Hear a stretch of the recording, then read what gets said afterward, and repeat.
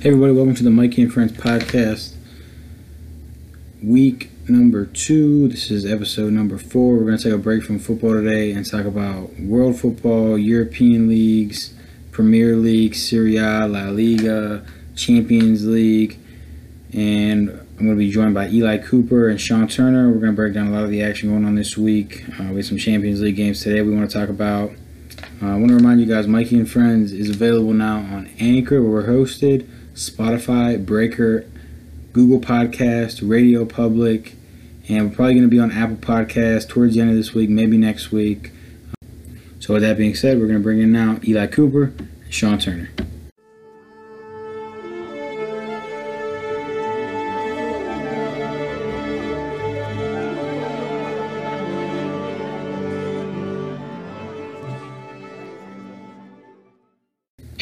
All right, joining me now, we have two York legends, two members of the FC Oaks FIFA Pro Club team that I'm on.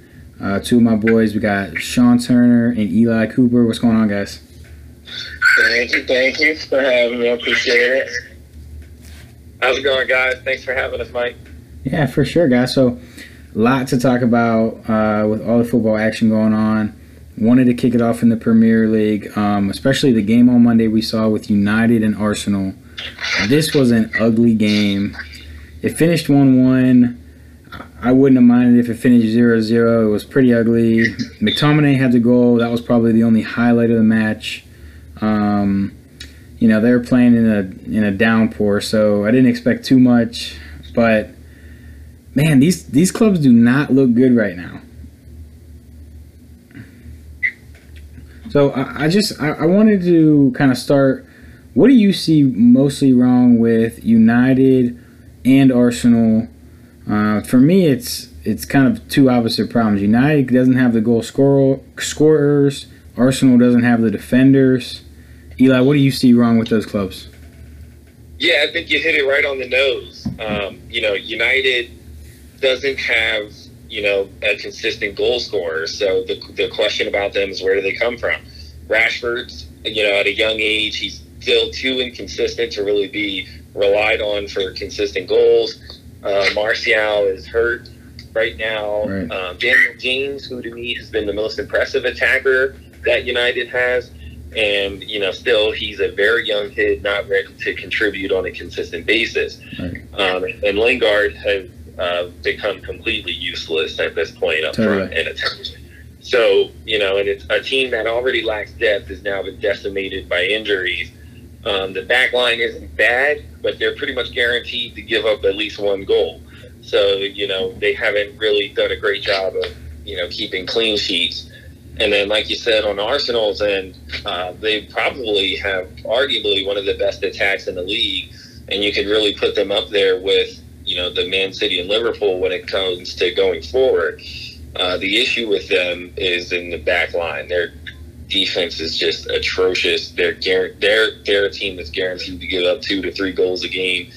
And right now that's really kind of the summary of those two once great clubs are really in an awful state. Yeah.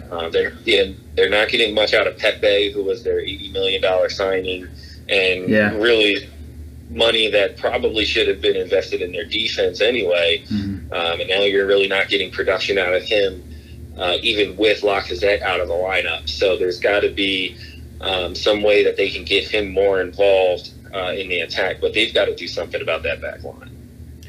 Yeah, and I agree with you, especially with United. Marcus Rashford was supposed to be the guy who took that number 9 role this year and run with it. Last year under Ole Gunnar, he looked really solid, but he's at a total lack of confidence right now. Every time he touches the ball, he looks uncomfortable. They're struggling with depth. Obviously the transfer window for them was just a huge disappointment, missing out on everybody they seem to have eyes on besides Harry Maguire, who hasn't been bad, but I don't think anybody would say right now he deserved to get the biggest contract ever awarded to a defender. For Arsenal, you're right, Pepe hasn't been it. Unai Emery still, he doesn't want to play Ozil. He doesn't want to start Danny Ceballos. I don't really get that either. I think they could really help Pepe. But Shawn, what do you see with these guys? I think you guys did it pretty well. I agree with a lot of those points. The forwards, I'll start with the striking. Rashford was supposed to come in and be that goal scorer that they hoped that they would be with losing Lukaku in that transfer window. So that's one end of it. And then on the back line, I think that's the bigger problem. You kind of stopped the bleeding a little bit with the signing that you brought in with Maguire, but I don't think that completely solves your problem. I still think they got to fix up those fullbacks that they have on the wing, or the left back spot, right back spot. Mm-hmm. And honestly, I haven't done nothing about Lingard's positioning on the pitch really shows you that he knows what he's doing. So he just looks lost out there. So your defensive line is giving up goals, like Eli said, conceding multiple goals, and they're not too high on goal difference. So that's a problem that they have. And then the lack of goal scoring just kind of doubles down on it. So, yeah, kind of right along what I was saying. And then with Arsenal, I think it's the same. I think the back line was not great. You have Socrates in there, who's good at times, but then you only bring in David Luiz, who kind of out of his prime. So that's another problem that they have. And then I believe Lacazette is a little nicked up. So yeah, the goal scoring, they haven't had any success banging in goals outside of Aubameyang. So getting Pepe involved, someone that he spent a whole bunch of money on in the transfer window, instead of repairing that defense, instead of getting like a bigger signing at that halfback spot instead of David Luiz, you have to find a way to get him involved. And then you have a guy on loan as well in Ceballos. He should be getting some time. That's the reason you brought him in. So, yeah, kind of fell on the same lines. They're not super efficient at getting many goals outside of a couple of guys. Yeah. And then that defensive line it doesn't look good. Yeah, I think that's kind of like the thing with Arsenal. Unai Emery, he trots Xhaka out there 90 minutes a game, every game, and he, obviously we know what's going on with Ozil. He doesn't want to play him. Danny Ceballos is on loan. He doesn't want to play him, it seems like, at least not give him a start. So I guess the question I want to ask both you guys is really two questions. If one of these guys is going to get sacked, who's it going to be first? Is it going to be Ole Gunnar Solskjaer or Unai Emery? Arsenal's a little ahead on the table, but, they haven't had the injuries that, Lacazette's down, but United's just been tore apart with injuries. And which of these teams do you think is likely to turn it around first? I'll let you guys go first on this one. I'm going to go. Okay. I think Man U. And the reason I say it is because you have some guys that are banged up. Martial is banged up. And he's another guy that you lean on for scoring goals. So if they're going to be giving up goals, they at least got to be able to create something on offense. Mm-hmm.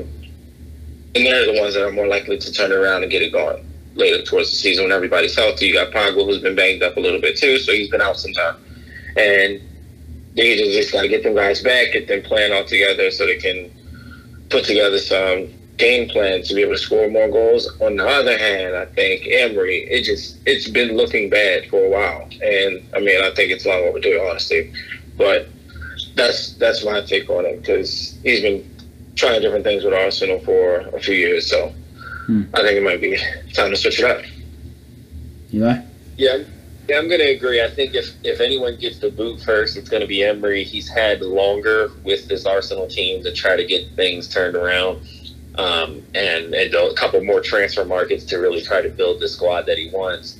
And, he just keeps buying attackers and attacking midfielders instead of fixing the real issue, there. So if there's any, manager out of the two that's going to get the boot, it's going to be Emery.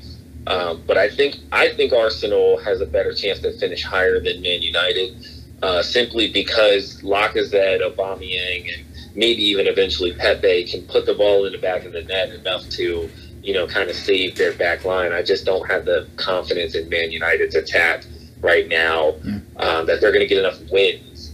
I could really see them falling out of the top six with the way that they've looked so far. Oh, that's rough. That's rough. They're going to have to get healthy and then get guys going, and I just don't I think that might be a little bit too much for them, to be honest. Yeah, so as far as who I think is going to finish higher this year, I think Arsenal is going to finish higher this season just because of exactly what you said, Eli. They're going to be able to put goals on the board at a higher clip than United is. Just Martial's hurt. Rashford clearly isn't what we thought he was going to be this year.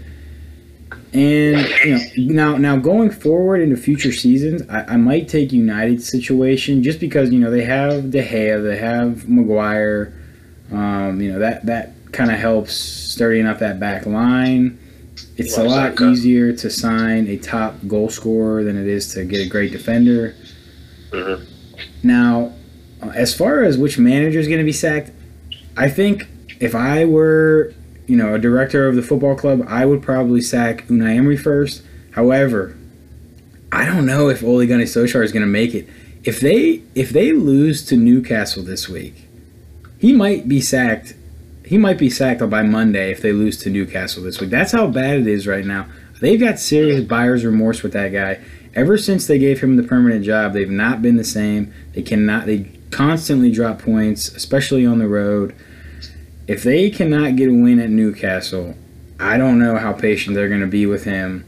Unai Emery, he's obviously been a disappointment. He's had more time, but I think with his track record at least, he's a bigger named manager. He spent that time at Paris where he had some success. I think that they might give him a full second year before they're ready to pull the trigger. This is getting bad for Ole Gunnar right now. I would not be surprised if they pull the trigger on him and just try to hit the reset button. So, but that's enough talking about those pitiful clubs. So let's go to Harry Maguire's old team in Leicester City. They look great right now. West Ham looks great right now. What do you guys think the chances of these guys? We'll start with Eli. What do you think the chances of either of these guys cracking the top four is? I think Leicester's going to do it. I'm going to go out on a limb and say that they're going to finish top four. I think Jamie Vardy is in ridiculous form right now. James Maddison has come alive this year and really started to blossom into the potential player that he can be in that number 10 role. They've got a solid back line. They're a great manager. Brendan Rodgers is a great manager. I think West Ham's going to fade. I don't think they'll even finish top 6 by the end of the year. Yeah. Don't get me wrong.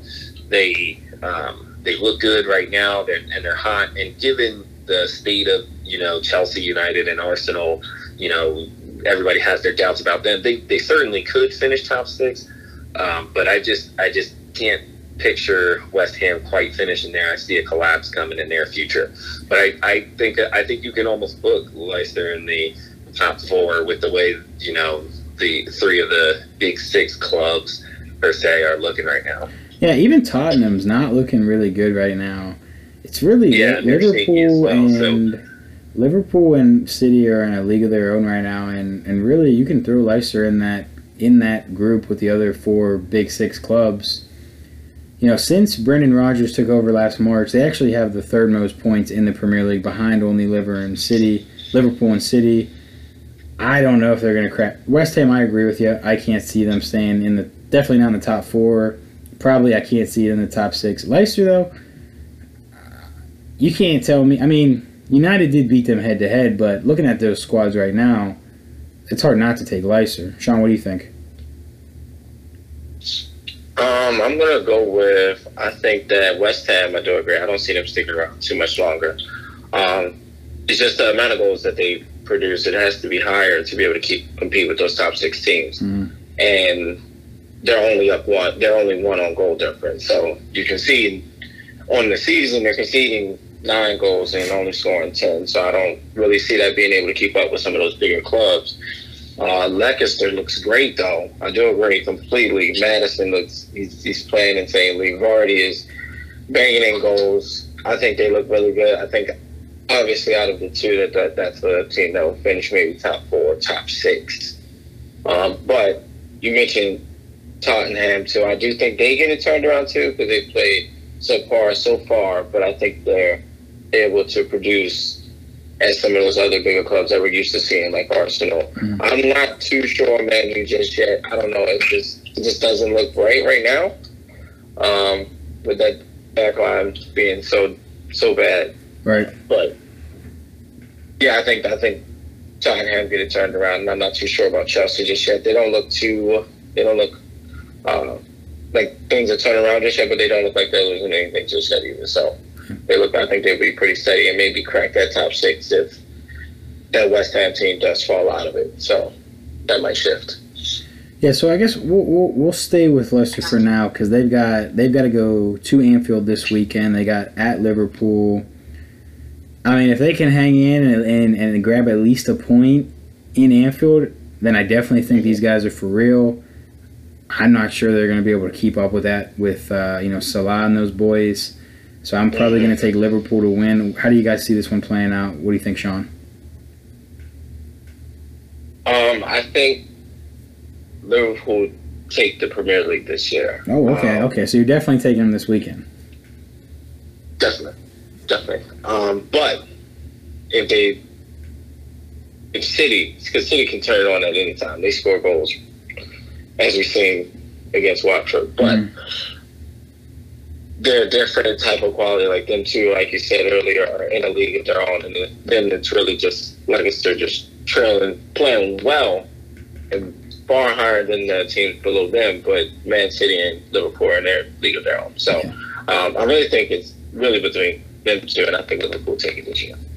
Eli, you don't think Leicester can hang in it this weekend with Liverpool? I do, actually. Liverpool's been a little bit shaky in the back. They gave up 3 goals today in the Champions League to Salzburg. They barely squeaked by in their last Premier League game last weekend with a win. So I definitely think Leicester's going to put up a fight in this one. I am going to go with Liverpool, though. I'm going to take them 2-1, and they squeak out of this one with a win. But I would not be surprised if Leicester pulls off the upset or at least gets a draw out of this game. Yeah, those guys are playing good right now. Anfield's tough to go and get any points. But if anyone can do it right now besides City, I think Leicester's the choice. So let's keep it in the Big Six. This will be our last topic for the Premier League. Let's talk about Chelsea and specifically our boy, the American, Christian Pulisic. He, hasn't been getting a lot of time. Today, he wasn't even on the squad for the Champions League match. Really, the only playing time he's gotten recently was in the Carabao Cup. In a blowout, he started. He played pretty well. He still hasn't gotten on the board with any goals. Eli, I know this is your guy, so I'll start with you. How are you feeling about Christian and his chances of getting some playing time going forward in the Prem at least? I'm going to be frank. I'm concerned. Yeah. I really am. And it's because he's not even being used as a sub. Right. He doesn't even seem to be in the rotation.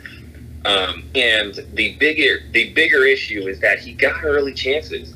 He got the entire preseason. He got the first couple of Premier League games. He got the Super Cup. And he was good, but he wasn't great. He wasn't convincing to the point where you're like, all right, I think he's an everyday starter. Yeah. Like Mason Mount looked. Scoring in 3 goals in his first 6 games. He flat out got outplayed by Mason Mount, and he left the door open for when Willian got healthy again to take that other winger spot and Pedro's experience. You know what you're going to get out of him. Mm-hmm. So he kind of left the door open for those guys, and then what really makes it concerning for me is Hudson-Odoi is now back, and they loved him before Pulisic got there. And they were really waiting for him to come off of injury.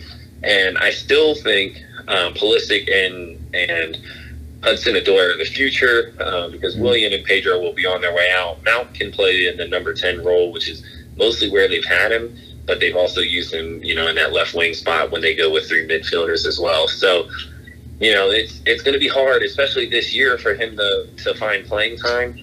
And I think when it comes to the U.S. men's national team, your biggest star struggling to get on the field is a concern for the men's national team and just in general for the popularity of the sport here in the States. I was really hoping, he would take the bull by the horns, really get off to a great start. get everybody, like, oh, the American is, killing it in the Premier League, the biggest league in the world. And right now, I won't say he's been a disappointment, but the situation he's found himself in is a disappointment to the point where he might have to, request a loan, next summer or even as soon as January, depending on what kind of, and depending on what kind of how it plays out by then. But I do like his mindset. He's like, I'm just going to put my head down and work hard in training, and hopefully that'll get him back in the squad. I'd like to see, I would like to see Lampard, give him more opportunities, and because it wasn't like he was terrible, it wasn't like he was bad, but he wasn't, convincing enough to obviously say, you're an everyday starter. So, but you got to give him the opportunity to show you that he can do it. I think Lampard's still got to show some faith in him here and there, rotate the squad a few times, give him a shot, and then, when Pulisic gets his shot, he's got to wow him because he has so much competition right now. Yeah, I agree with you. And Pulisic, he had, as you said, he played most of the preseason. He didn't play bad. He wasn't, extremely convincing, but it's tough when you have that many wingers and you have a guy, Mason Mount he's really showed a lot of class, and he's earned that spot, as well as, Pedro, who's a veteran, and Hudson-Odori's back now. It's really going to take, because, Christian isn't really a guy you can stick in that number 10 spot. It's probably going to have to be one of those other guys, and then that can maybe create some space for him, at least to be coming on as a sub, if anything else. But, Frank likes Ross Barkley at the cam spot. I think that Mason Mount could play it better, or Willian could play it better. You gave him the 10 jersey. It seems like he hasn't been willing to do that. I'm kind of disappointed as well. I actually at this point wouldn't mind seeing him go out on loan. Maybe go back to the Bundesliga. He had some success there. I could see him going to a club and performing. But yeah, it's been a little underwhelming with his impact so far. Shawn, how you feeling about the kid? My take on it is the wingers, like you mentioned. The wingers, they have a lot of wingers out there, and he hasn't went out there and absolutely blown us away with how he's been playing. So when you have Mason Mount that comes in, another young guy, that's competition for him because he hasn't proven anything here just yet. And then you also have Willian, who was banged up, so he's going to come back and probably play that right wing role. So yeah, they got a lot of competition. They got Tammy, so they got some guys to play him with. He hasn't proven that he can outplay Mason Mount, and Mason Mount went out there and scored some goals early, and in his couple of appearances. So it's just tough. He hasn't got the time. So hopefully he does get more time. I'm looking forward. I don't want to say it's a disappointment just yet, but I'm looking forward to Lampard going in there and mixing some things up, trying some other guys out there. So hopefully he finds his way in there. It doesn't look like it at the moment, honestly, because he's not even making the squad. Yeah. But hopefully that'll turn around. Yeah. That's what I'm looking forward to. Okay, so we'll wrap up our Prem talk. But just because we got Shawn's, he went out on a limb and told us he's picking Liverpool. I'm still taking City. So Eli, in 2 words or less, who are you taking to win the Prem this year? Liverpool. Okay. So Liverpool 2-1. Okay, I like that, guys. Okay. So let's maybe we'll talk about that on a different pod, but right now let's switch it to Serie A. Shawn, we're gonna let you take the lead on this. Go ahead. Why don't we start and we'll give Shawn his minute or two to just let it out. What's going on with Juventus? Talk to us, Shawn. Oh my goodness, thank you. I couldn't wait for this segment. Juventus are in a fullback crisis. Full-blown crisis.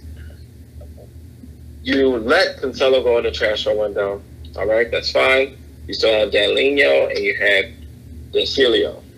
Desilio's banged up. Danlino's banged up. Now we're forced to play one of our wingers, even though he's playing very well in that role, may I add, at that fullback spot outright. Then you have Lobo on the left, which is fine. The lid has completely picked it up. He looks fantastic out there. The first couple of games, he looked really shaky, but he looks like he's settling into that role well, and it's nice to see. So that's really great. Why are we not playing Dybala? I need to know one more time. Like, I just need to know why we're not playing him. You can obviously see the connection that him, Ramsey, the guy that you brought in, that you wanted to bring in and made an immediate impact, that you chose over Emery in the Champions Corps, so you put him into your squad. So why is he not out there playing with the best squad that you have? So when they go to that 4-3-1-2 with Ronaldo and Dybala up front, you saw the magic that they were making. They played very well off each other. So them two not being in the squad at the same time is frustrating, because you can obviously see what they can create. They just haven't been able to bang in the goals when Dybala's out there. But if you're watching the shots, they're getting good shots on target. They're getting Ronaldo especially. Dybala's creating. Ramsey is playing well off of both of them. And then you have your defenders like De Ligt, Bonucci out there stepping up, playing well. So I really like Cuadrado at right back, to be honest. But Bernardeschi, I was frustrated with Bernardeschi throughout the first part of the season, just because sometimes he just looks lost. Like, sometimes I just don't know what he's doing out there out wide right. So sometimes he looks lost, and then he came through and banged in the goal. So in this most recent game in the Champions, so that was nice to see. I'm hoping that he does really pick it up so he can play that spot. So we'll see how that goes. But that is Juventus in a nutshell. Juventus in a nutshell. I think I hate to say it. I think you're overreacting. I wouldn't call it. I would not call it a full blown crisis. And I think you're right about Dybala. No, I was just gonna say, we just called up one of the youth players from the 23 league. Yeah. Because our fullbacks are hurt. We're having a crisis here. It's a fullback crisis. It's a fullback crisis, man. So now that we've talked about Juve, let's talk about the team at the top of the table. Man. Inter Milan.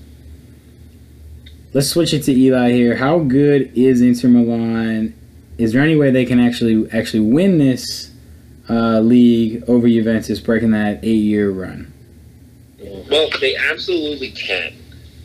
Will they? I'm not quite ready to say that. But these players have bought into Conte's system quickly, about as quickly as I've ever seen a new coach come in and implement, a system. As you can see, Juve still hasn't quite picked up fully on Sarri ball. They're getting there, and they're still getting wins. But Inter is in almost full stride right now.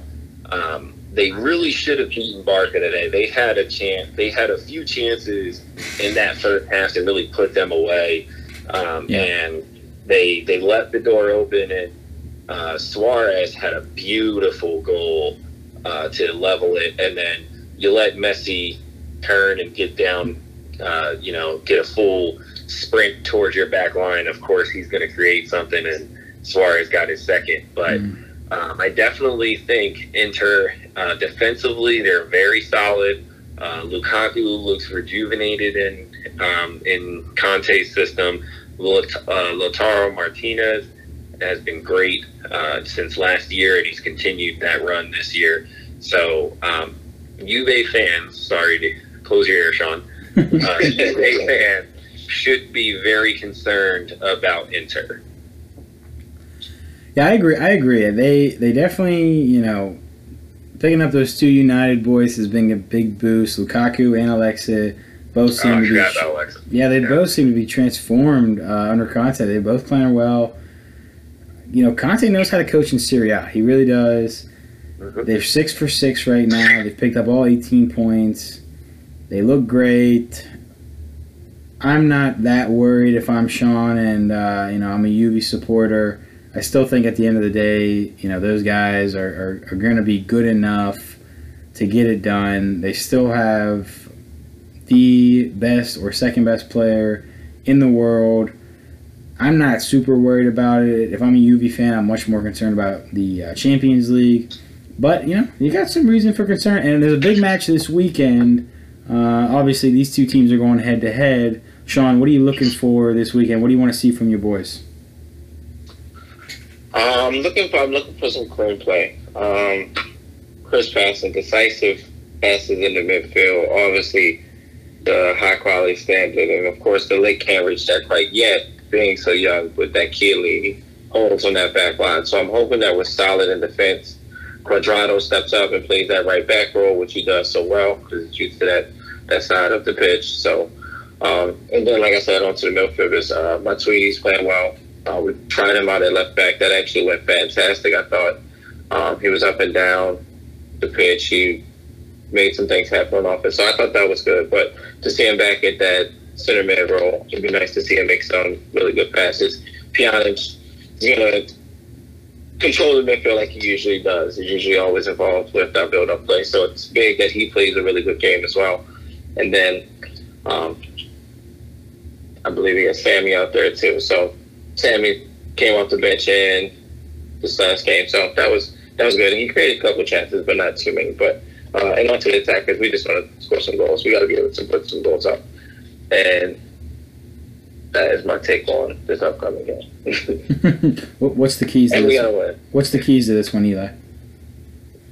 Well, for Juventus, it's going to be being more clinical in front of goal, and being a little more dynamic as far as chance creation. I think that Juventus a lot of times comes into games and they're not quite creative enough going forward. And sometimes they seem a little lackadaisical, but they seem to get up for the bigger teams in Serie A. So I think we could see them come out and create some early chances. But I think this one's going to be a tough one for them to get all 3 points because of how tough defensively Inter can be. So in this one, just to throw a prediction out, I think I'm going to call a 1-1 draw in this one. I don't think either team comes away with the 3 points. If someone does, it'll. And I know it's early in the season, but it's going to be one of those where you look back and say, "Wow, Inter or Juve really needed those 3 points when it comes to the end of the season."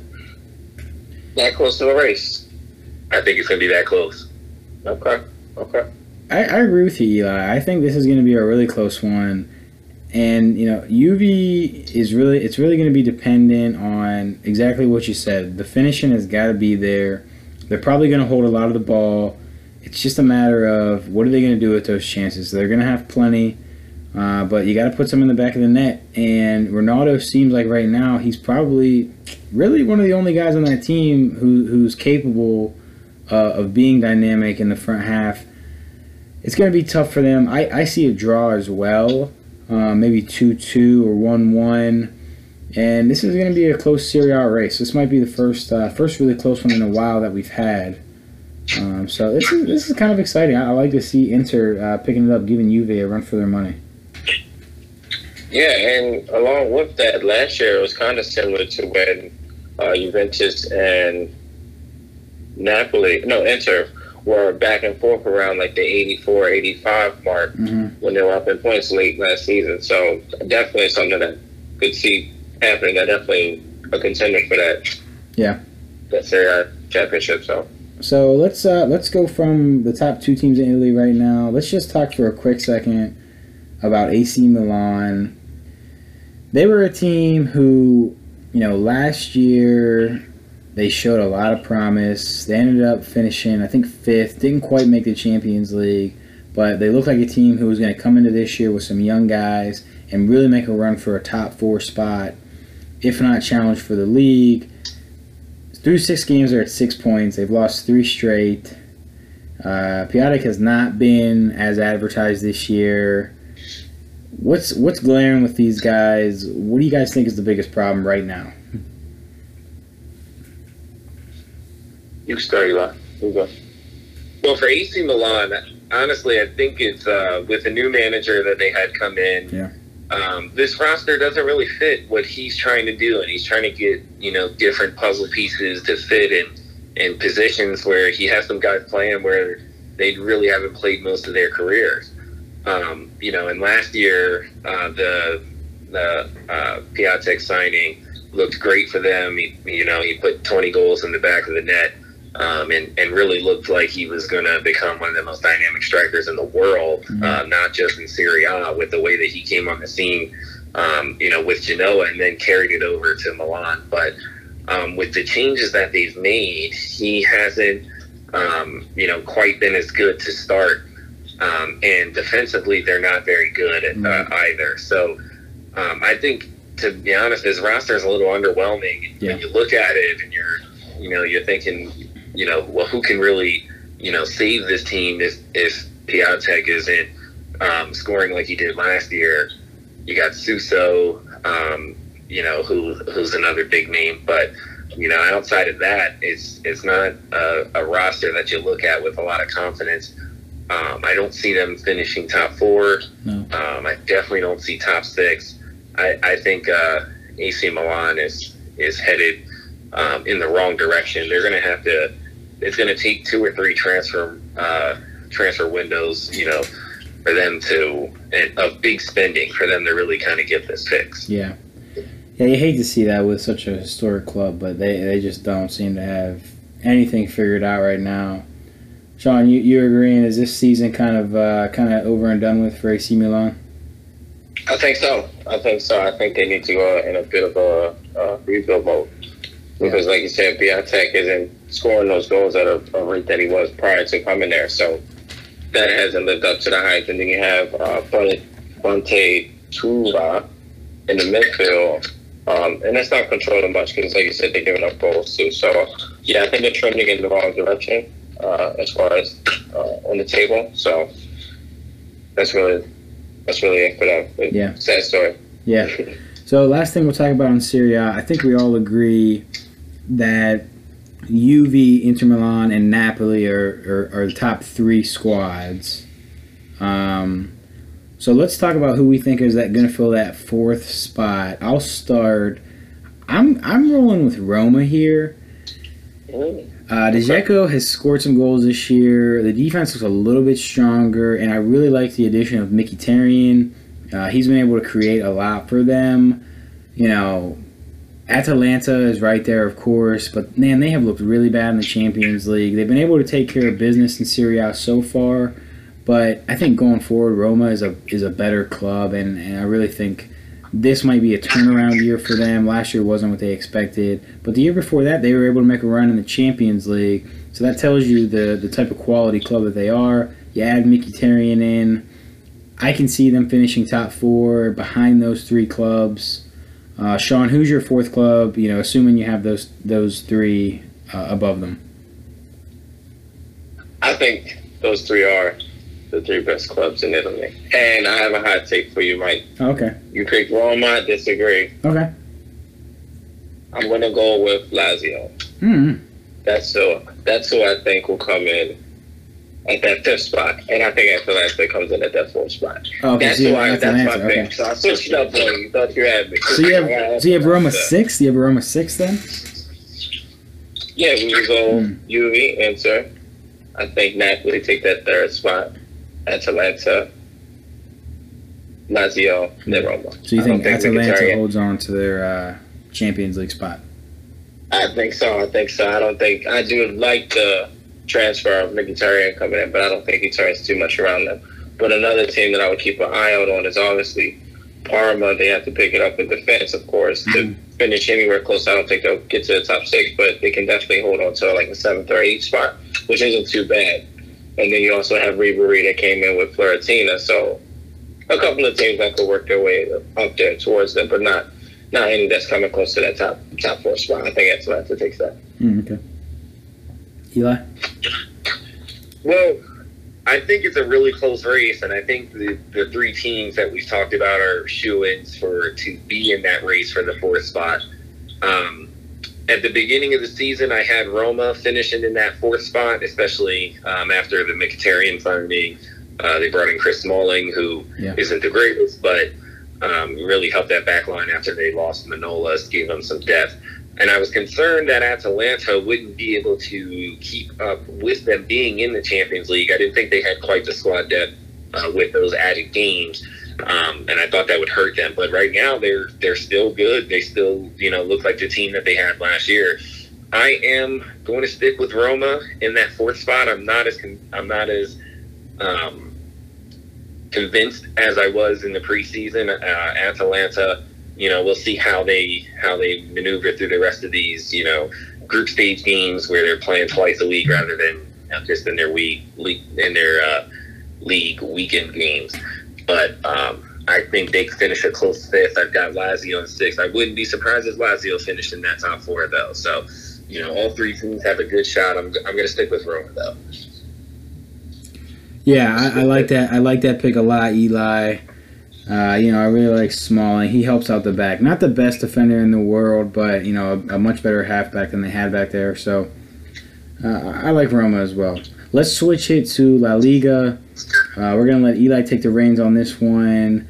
My first thing I want to ask is Barca still the favorite? They've had some road troubles recently. Right now, your boys Real are at the top of the table. How are you feeling right now about La Liga, Eli? Well, to answer your question, Barcelona is still the favorites in my opinion, and it's solely because they have Lionel Messi, and no one else in La Liga does.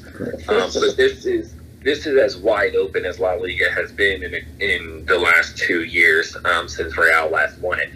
So, and I could even at this point really even see Atleti winning the league as well. Yeah. But I'm still going to give the benefit of the doubt to Barcelona because they have Messi, they have Suarez, they've got Griezmann now. Their big issue is going to be getting those two, Messi and Griezmann, to really gel together because they're two guys who operate in the same area.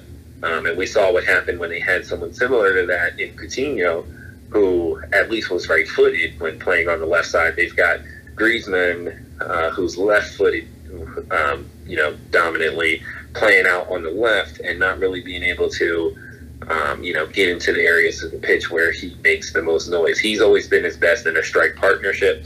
Now he's kind of playing a winger role.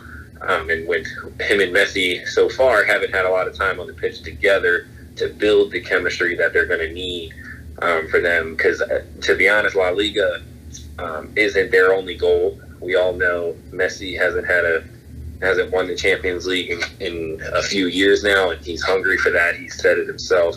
So I'm still gonna call Barcelona the favorites, but I would not be surprised if Real Madrid or Atleti were able to pull it out this year. Shawn, how you feeling about La Liga right now? For La Liga, Barcelona, I do agree. I think they're still the favorite in this division. So the reason I say it is because they are able to score, and that partnership with Suarez, they're scoring goals. It's just they're also giving up goals, and I think that comes from Umtiti still being hurt. So I don't think that continues. So I say yes, they are still the favorites. I think if not them, I don't think that Real actually wins the league. I think if Barca doesn't win the league, I think coming in at that second spot is definitely Atletico. They're not able to score as many goals as Barca and Real just yet, but they're not giving up as many. So the defense is solid, even with losing Godin. So they looked really good defensively. So I think if someone does come up with that league outside of Barcelona, I definitely think it's Athletic. Yeah, I don't know. That's a tough one between those two. Barca, you gotta think, is the favorite, at least in this league. Real, Atleti, I just don't think that they're going to be able to match goal for goal with Barca when it comes down to those matches head-to-head. Atleti, I have that defense. They still have probably the best goalkeeper in the world right now, Jan Oblak. But, Real has looked strong, at least in La Liga. We'll get to them in their UCL and the struggles there. But, they've been able to, they're top of the table right now. They had that match this past weekend, a 0-0 draw with Atleti. I think that's kind of what you're going to get from these two clubs when they go head-to-head. Atleti's going to be able to hold against these guys. So how about, Eli, if you want to give some thoughts on what you saw with Atleti and Real this weekend, and how about you touch on Eden Hazard, because he's played 5 games now. He hasn't registered a goal. He hasn't registered an assist. How are you feeling about that signing through 5 games, and how'd you feel about the game this weekend? Well, the game this weekend kind of went as I expected it to be. Yeah. After Real Madrid lost 3-0 to PSG, they went to Sevilla and squeaked out a 1-0 victory. They played very well defensively, which was a surprise after how they looked defensively against PSG. They quickly turned it around and didn't even give up a shot on target. They went to Osasuna then and still didn't give up a shot on target, I believe, or only had one in that game, and came out with a 2-0 win. Again, low scoring. And then, with the form that Atleti's been in as well, and a team that already kind of sits behind the ball and plays a very defensive approach, you could kind of see this one being a dud, like it was. It was a pretty awful game to watch because both teams were just bad going forward. As for Hazard, I'm still patient on him. It's only been 5 games, and really this kind of run of form for Hazard isn't new. He's a guy who, really what keeps him from being in the Ronaldo and Messi spot is his consistency. There's games, in stretches where he doesn't score. He's had more than his share of 5-game goal droughts. The no assist is slightly concerning, but in the 5 games that he's played, he's been subbed off multiple times as well, so you got to factor that in. But this is a guy who, in as far as league goals, has only gone over 20 once, and that was his last year in League One before he moved to Chelsea. And then even in all competitions, he's only done it twice. That same season, and then last year he had 21, where he barely scraped over that threshold. So he's not a guy he wasn't a guy that was going to come in and give us 20-plus goals, because that's just not who he is. He is a creator. He's a magician with the ball at his feet, and we haven't quite seen that yet. But I think fans had, especially Real Madrid fans, had unrealistic expectations, thinking that he was going to come in and replace Ronaldo, with the number 7 jersey and everything like that. Yeah. But he's not a guy that bangs in 40 to 50 goals a game. He's, we're really happy if we get 17 and double-digit assists from him on the season. He was really, I was looking at, seeing him and Benzema, their partnership in the attack, really flourishing, and Benzema maybe even getting more goals, or Bale getting more opportunities with those 3 up front, and really solidifying the attack. It hasn't quite happened yet, but it's only been 5 games, so I'm not going to panic on him just yet. Yeah, and Benzema looks good so far. I think that he has helped him. I think that Zidane coming back has really helped Benzema as well. So let's talk about this big match coming up this weekend. We've got the 2 top teams in the table, Real Madrid and Granada, going at it. Granada recently promoted last season, and here they are sitting towards the top of the table. They were able to pull off an actual win against Barcelona. I don't think Real's going to have any trouble with these guys. I assume you guys feel the same, Shawn? Yes, completely. Yes. I don't think this is a Cinderella story that happens here. I think Real comes in, handles business, and walks out with this win. They had looked really good at the back as of lately, not giving up any goals. And like you said, Benzema has been playing well so far. And then a little bit of a concern there. Not getting any goals, but he's usually creating something, creating some chances, getting some assists. So I definitely do agree that there's a little bit of concern there.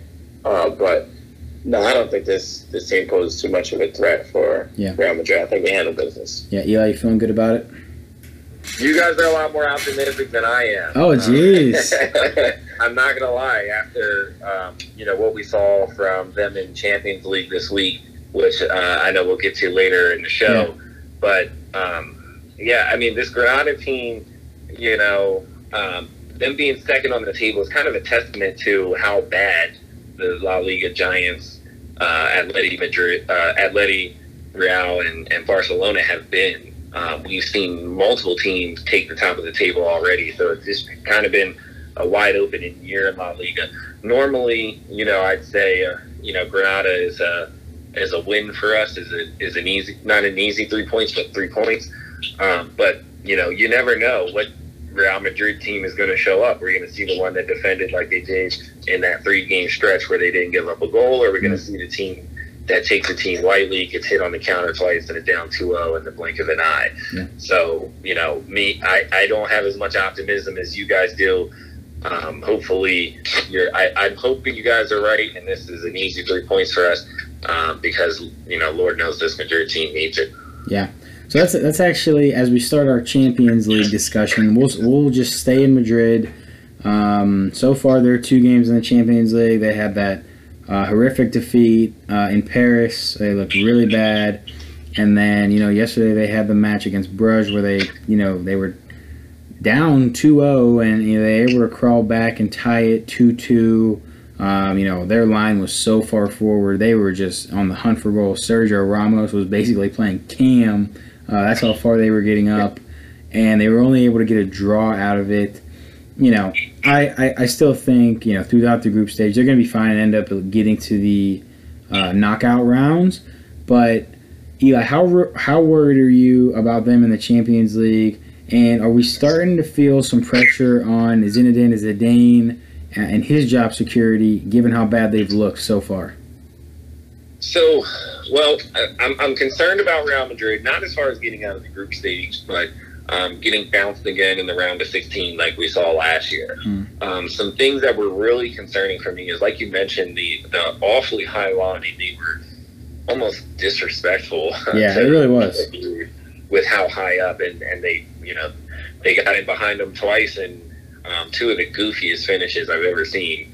But that's what happens, and there's no communication between the center backs right now, between Ramos and Varane at times. The last 3 games they were good, but at times they just kind of fall off a map. Courtois being subbed off was a major concern to me. They blamed it on an illness. To me, I don't buy it one bit. And Areola came on and looked really good in the second half, kind of bailed them out from, because Bruges got another breakaway early in the second half and really could have went up 3-0. So, and he bailed him out with a great save. Modric is a shell of his former self since he won Ballon d'Or. Right. And, he had an awful giveaway in our own half, and I have no idea what he was doing. And the team is right now going forward is really dependent on, Benzema producing a moment of magic, either in the air or from the edge of the box. They're really not getting much from Hazard, like we talked about earlier. Bale's not even in the team. When he was producing, and he's kind of dropped off in the his last couple of outings. But if we go back really to the last time the team won Champions League, right before Ronaldo left, this team had major issues at that time. They finished 3rd in the league, but they were masked by Ronaldo putting the ball in the back of the net 40 to 50 times a year. Yeah. So, their defensive issues weren't highlighted as much. But it was something that I talked about with Shawn back, when he was when that Champions League run was finished. They had no choice but to win the Champions League because they were already out of La Liga and Copa del Rey at that point. So, those issues are now being exposed in full. And to me, you mentioned Zidane. It's not Zidane. There's been 3 managers since the start of last year who have each had the same problem. There's this team is just awful in defense, and going forward, they lack any kind of creativity. The build-up play is extremely slow. No one's really able to run at defenders consistently, other than Vinicius, who really has no end product this young in his career, other than the beautiful goal he had against Osasuna. We were kind of hoping that Hazard would kind of fix that issue, but like we said, he's not he's not Messi. He's not going to come in and automatically fix all the problems that this team has. They have major issues. So the biggest issue that I would say with Zidane is maybe he's got to start sitting some of these veteran guys like, Cruz, who at times, you forget is out there. Modric, who's making some awful mistakes. He's done it with Marcelo already. Nacho has been getting the start over him recently, and before that Mendy was, until he picked up a knock. But it might be time to throw some of these new signings out there. Play Jovic and Benzema together up front. Play Hazard underneath the two, and maybe go to a diamond look with him in the 10 role rather than their typical 4-3-3. They've got to find some kind of identity because what they're doing right now isn't working. Yeah, I'm totally with you on these guys, and you mentioned how far up they were playing against Bregent, and I think Tim Howard on the BR broadcast had mentioned that it was is disrespectful really to be even playing that far up. But I think that's just the state of where Zidane is with these guys. He doesn't have he can't care about being respectful. If they drop that game and don't come away with any points against those guys, then you're talking about him seriously having some job security issues. And with the way that Modric looked, the way that Toni Kroos has looked, I think that they're really going to probably be regretting that loan they gave to Arsenal for Danny Ceballos. I think they could really use his services right now. I don't know. I think you're right. This is a team, I think they're going to get out of the group stage. I can't see them getting much further than that, just based on where they're at right now. If Hazard's not creating like we know him to, I'm not sure where the fire and the goals come from. And with that back line, they're gonna need as many goals as possible. Sergio Ramos has always been solid, but he can't do it by himself. Marcelo is definitely not what he was. Shawn, how you feeling about Real right now in the Champions League anyway? Well, in the Champions League, kind of to what Eli said before, Ronaldo, right prior to him leaving, they had those struggles with that back line, and since they were able to win some of those games with Ronaldo scoring 40, 50 goals a season. So that's something that they don't have now, but they do have some youth and some guys like Rodrigo, but they're not quite ready just yet to go out there and play at that level to win probably beyond the group stage. So that's something that they definitely have to take a look at, because it's obviously a concern. And you bring in a guy like Mendy, I'm thinking that he needs to get some time to get acclimated to that system and playing at that high of a level with Marcelo on the way out. And as of late, I mean, some of the defense has looked great, but at other times it looks really bad. And coming down to the game against Bruges, just a simple mistake from Modric giving up that pass in his side of the field. It's just a bad look. So 2 goals from Dennis. Like you said, it looked goofy. He tripped both times. I don't know if that was like planned or not, but he finished both of them. Yeah, so. and then he trolled. Did the Ronaldo celebration. and disrespectful. Maybe it was respect for Ronaldo.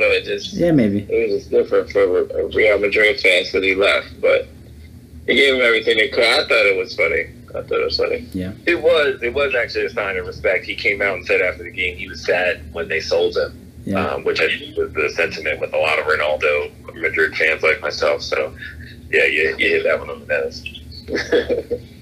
So let's take it to the game in London yesterday. Man, we saw Bayern Munich go in and put up a 7-piece with fries on Tottenham. Serge Gnabry had 4 himself. Coutinho looked really impressive. Lewandowski had 2.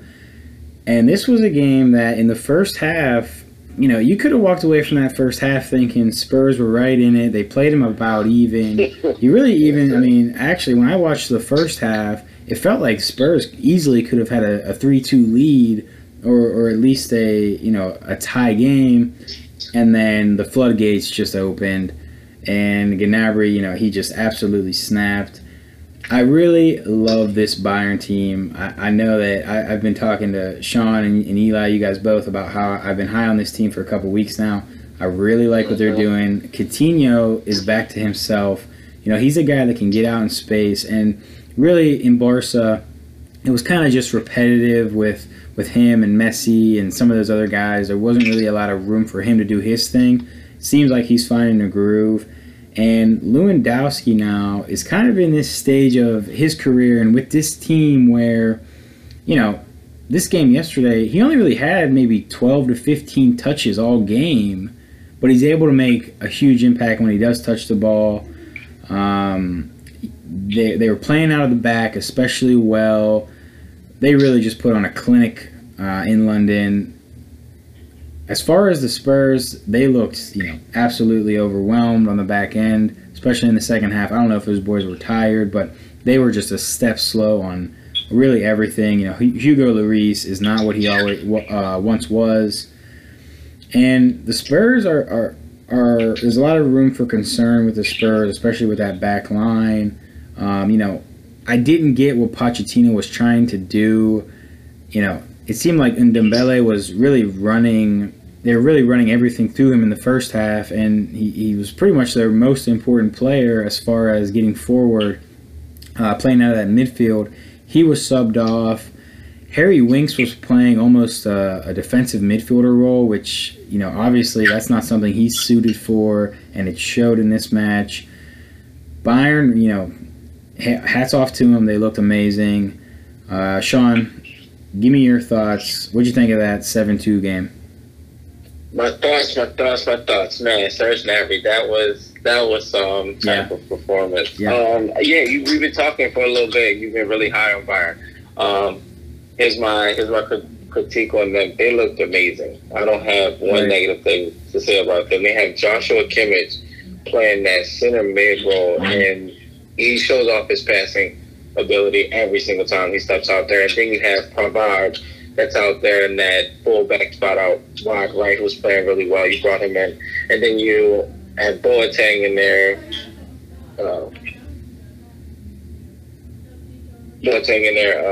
Kind of controlling that back line. So they look really great. Alaba, a team that I would kind of compare them to in a sense would be Liverpool, because they have both of those fullbacks that they have that are able to get off the pitch. Yeah. And they're talented at passing. So you've been really high on them for a while, and it really showed in this game. Lewandowski looks super in form. He's just banging in goals left and right. So he looks great.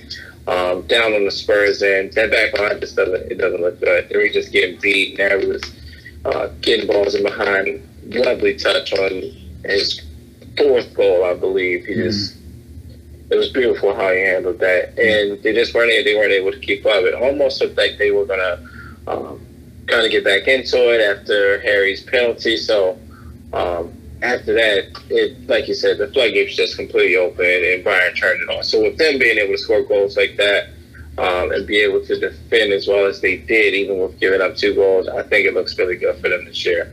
I know you're going to later, we're going to talk about the top 10. I have a really good list for you. Yeah. Gnabry, and he had those 4, and it wasn't like any of them were, just tap-ins. All 4 were clinical finishes.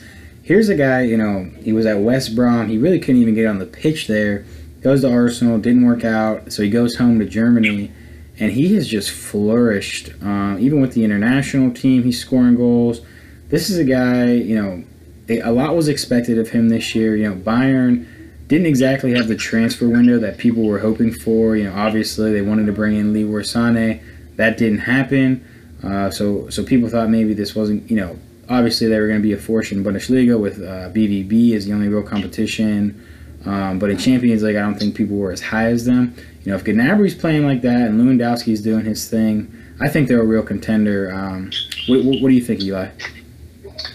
Well, I'm going to jump on the bandwagon with you, Mike. This Bayern is scary. Yeah. Lewandowski right now is undoubtedly the best striker, pure number 9 striker in the world. Yeah. 10 goals in his first 6 games in Bundesliga. You look at the first goal he scored in this game, loose ball in the box. He gets a one touch, just gets a half a yard of space and puts it to the bottom right. And Lloris had no chance. Coutinho looks rejuvenated. We're seeing shades of Liverpool Coutinho out here because he's back in his natural role in that free roam number 10 spot. And Serge Gnabry just abused Aurier on that left-hand side. He got in behind him every single time. Him and Kingsley Coman looks like they switched it up this game. Normally, Kingsley's on the left and Gnabry's on the right. And boy, did Gnabry just continuously get in behind him the entire game. And like you said, all of his finishes were clinical to the point where, Lloris had no chance of saving any of them, really. Yeah. The one issue with Bayern is that back line. They had a lot of changes. Mostly is the concern, not the quality back there, but mostly, getting those guys to gel. They have Lucas Hernandez and Pavard that came in this year, and they, obviously they let go Matt Hummels, and both things are banged up to start the year. So, just getting those guys to gel, if they can do that, I think this Bayern team has a strong chance at winning the Champions League this year. And as for Tottenham, when this game opened up, like you guys said, they really did have the early chances. Son got the first chance. He got it behind on his left foot. Neuer made a pretty good save. And then he got his second one, just this time on the right, got in behind the defense, and he finished it to the bottom left, which, they really could. If he finishes the first one, you're looking at a 2-0 game. And then, Kimmich puts that beautiful curler to the left hand side, and Bayern just kind of opened it up from there, especially after Lewandowski's first goal. So like you said, Harry Winks in that defensive mid spot concerns me. Their back line has been atrocious. The fight that we normally see in Tottenham, they were Atletico Madrid. They used to be similar to them, where you knew. Where putting 7 goals up on Tottenham was just something that was never going to happen. But this team just doesn't seem to have the same fight. It might be time for a lot of these guys like Eriksen, kind of move on. And even Poch himself, I think he's been a little bit frustrated with upper management, not being able to get him the players he feels he needs. Yeah. It might be time for him to move on to a bigger club where he can implement his tactics that have proven to work. Yeah, and this is the thing here. So, we talked about EPL earlier. I really think, this is what separates Liverpool and City from the rest of the Spurs, Arsenal, and Chelsea. I'm not going to put United in there because I think they're so far behind. But, when you got Spurs, Chelsea, and Arsenal, those teams can get forward with some of the best of them, but they just don't have the back line that Liverpool and City have. Liverpool with Virgil and those 2 fullbacks. City with, we know what they can do in the back line. We know how solid they are. That's really the difference and what keeps those teams, a notch above the rest in EPL. As far as the rest of the, favorites in Champions League, most of them took care of business this week. City, Juve, Paris, Atleti, all got wins. Barca got a win today against Inter. Eli, you had mentioned about that match earlier today. They were able to come from behind and get that win. So they all took care of business. We talked about Bayern. What 2 or 3 clubs do you like, are your early favorites to win? I guess I'll start. Obviously I'm going to put Bayern in there just from the sheer class they showed yesterday. I'm going to put City in this group. I know they haven't had Champions League success in recent years. I think that this is finally the year that Pep is focused on that. I think most years he really focuses on winning the Prem, and he doesn't always play all his top guys in the Champions League matches. I think that changes this year. He's got something to prove, and City is going to be a top contender. And I'm also going to put Paris in that top 3. The way they dismantled Real, they're only going to get better when Neymar and Mbappe and Cavani are all back. They're going to be a force to reckon with. I like Herrera in the midfield. He was a good addition. So how about Shawn and then Eli?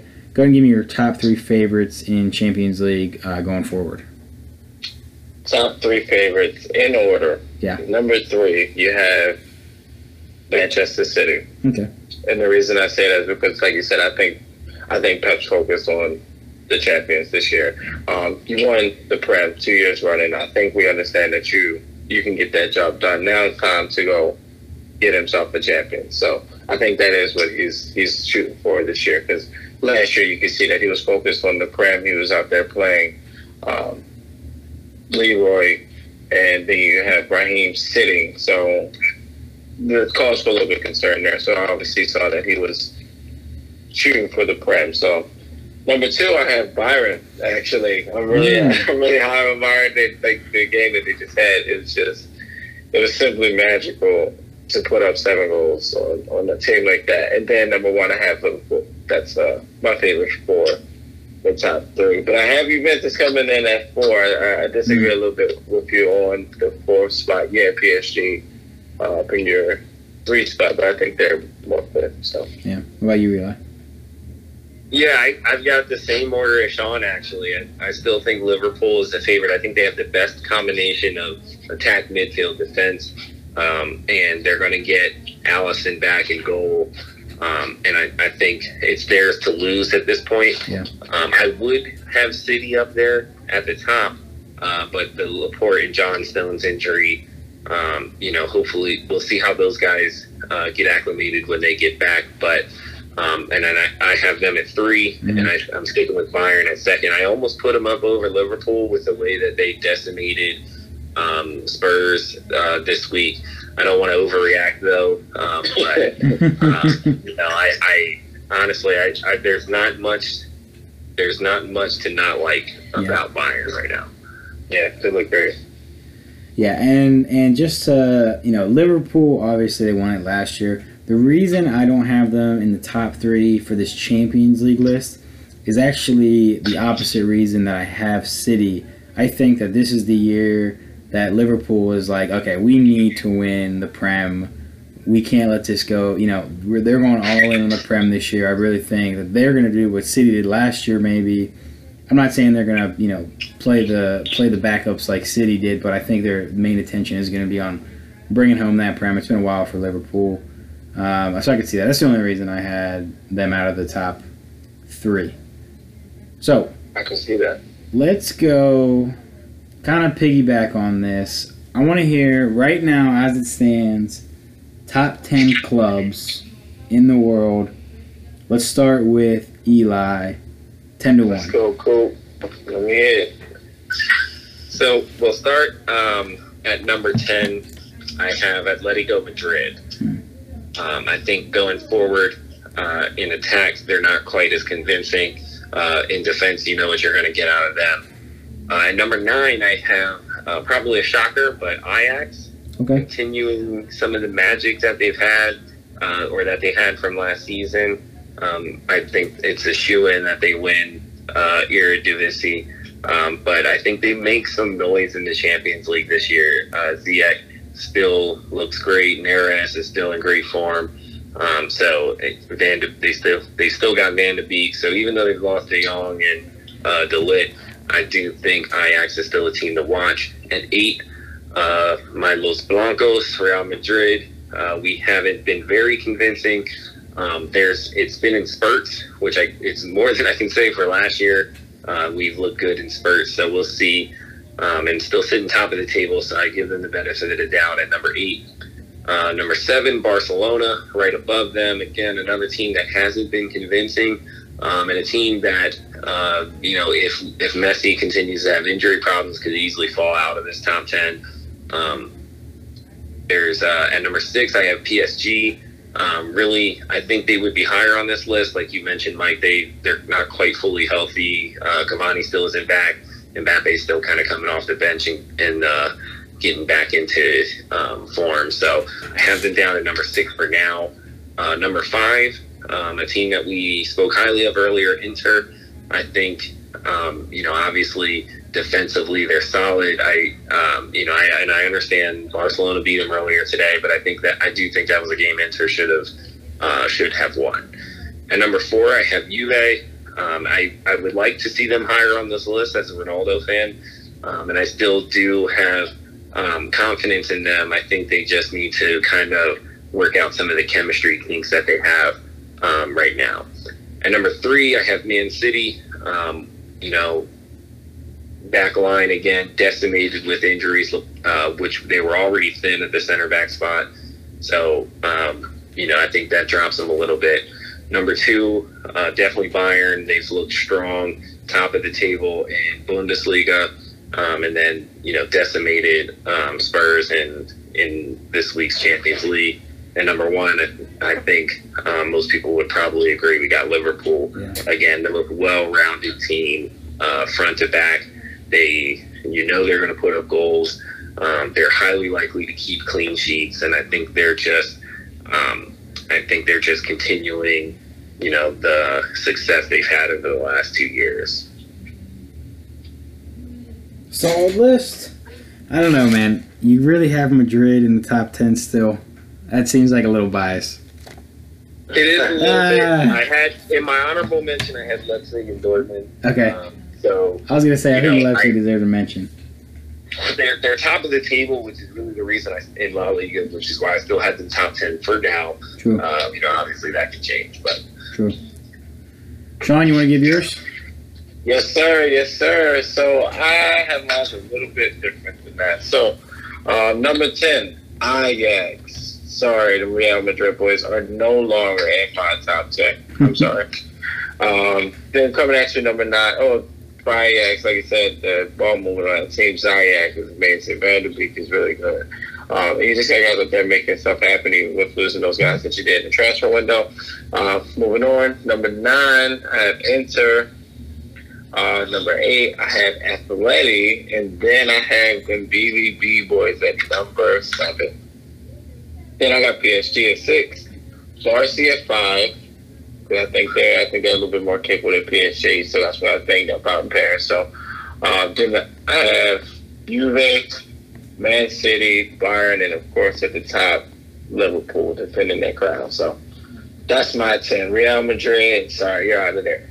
Sorry. So I just want to make sure that I have all this right. Juve is in a crisis, but they're the 4th best club in the world. Is that what I'm hearing? Yes. Okay, gotcha. Absolutely. I just wanted to make sure we were clear on that. We're in a crisis. We're a little exaggeration, but we need that fix, man. Yeah. So far, it's going well. So I'll just give my 10 quick. I had 10. I put Leicester City here. They're just playing so well. I think they deserve to be in it. It was between them and Leipzig for me. But I went with them. I'm not sure how long they stay up here, so I figured I'd give them a shout out this week. Number 9, Atleti. 8, I went with Ajax. 7, I put Inter. 6, I went with Juve, so just right ahead of Inter. 5, Barca. 4, PSG. 3, Bayern. 2, City. And 1, Liverpool. And City would normally be ahead of Liverpool for me if it weren't for the injuries on the back end. I like that.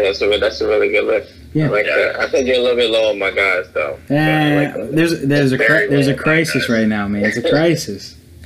you gotta stay cool. All right, so that's pretty much all the football talk we wanted to get to today. I'm going to ask you guys, I know we all got the new FIFA. Shawn, we'll start with you, then we'll go to Eli. How you feeling about FIFA 20 versus FIFA 19? It was well documented, all of the glitches and fuck-ups in FIFA 19. Do we have improvement?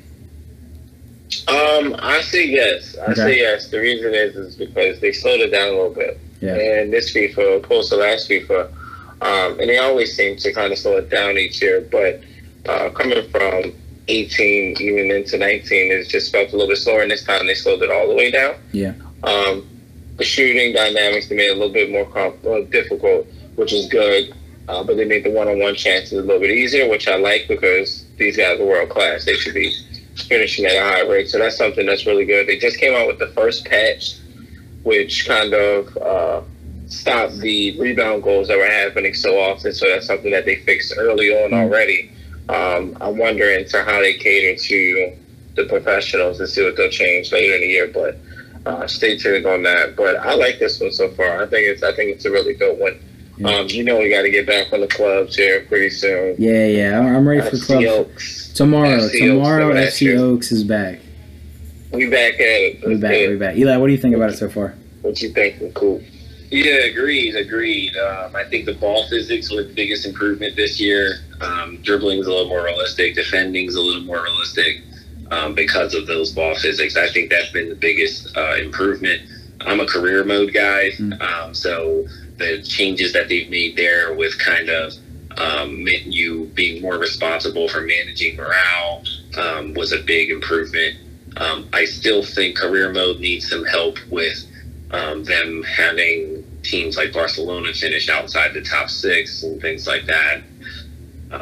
So there's, as far as simulation goes, I think they could probably make that a little bit more realistic in career mode. You said Barca's finishing outside the top 6? Yeah. My God. Like Premier League too. You guys told me it was better. You told me it improved. Yeah, the simulation, as far as the simulation hasn't improved, and Messi is consistently like never in the top scorers, and it's kind of random the way, it's a little too random the way that the simulation goes on, teams that you're not playing against, all the time. So I think that's something that they still didn't quite fix. But as far as your individual team giving you a little more management over the morale was cool. The layout is a lot better looking as well. But yeah, it's still, and no video game is perfect, but I would say FIFA 20 is much better than FIFA 19. Cool. All right, guys. Well, that's pretty much all we're going to get to today. This was fun. Thank you, man. Thank you for having me. Yes, sir. Yes, sir. We're going to do this again real soon. Yeah, this is awesome. Yeah. All right, guys. See you. Yeah. All right, guys. Thanks for listening to the Mikey and Friends podcast. Again, we're available Spotify, Google Podcasts, Anchor. You can find us on Twitter. Hit me up. Let me know what you guys want to talk about. I'll talk to you next time.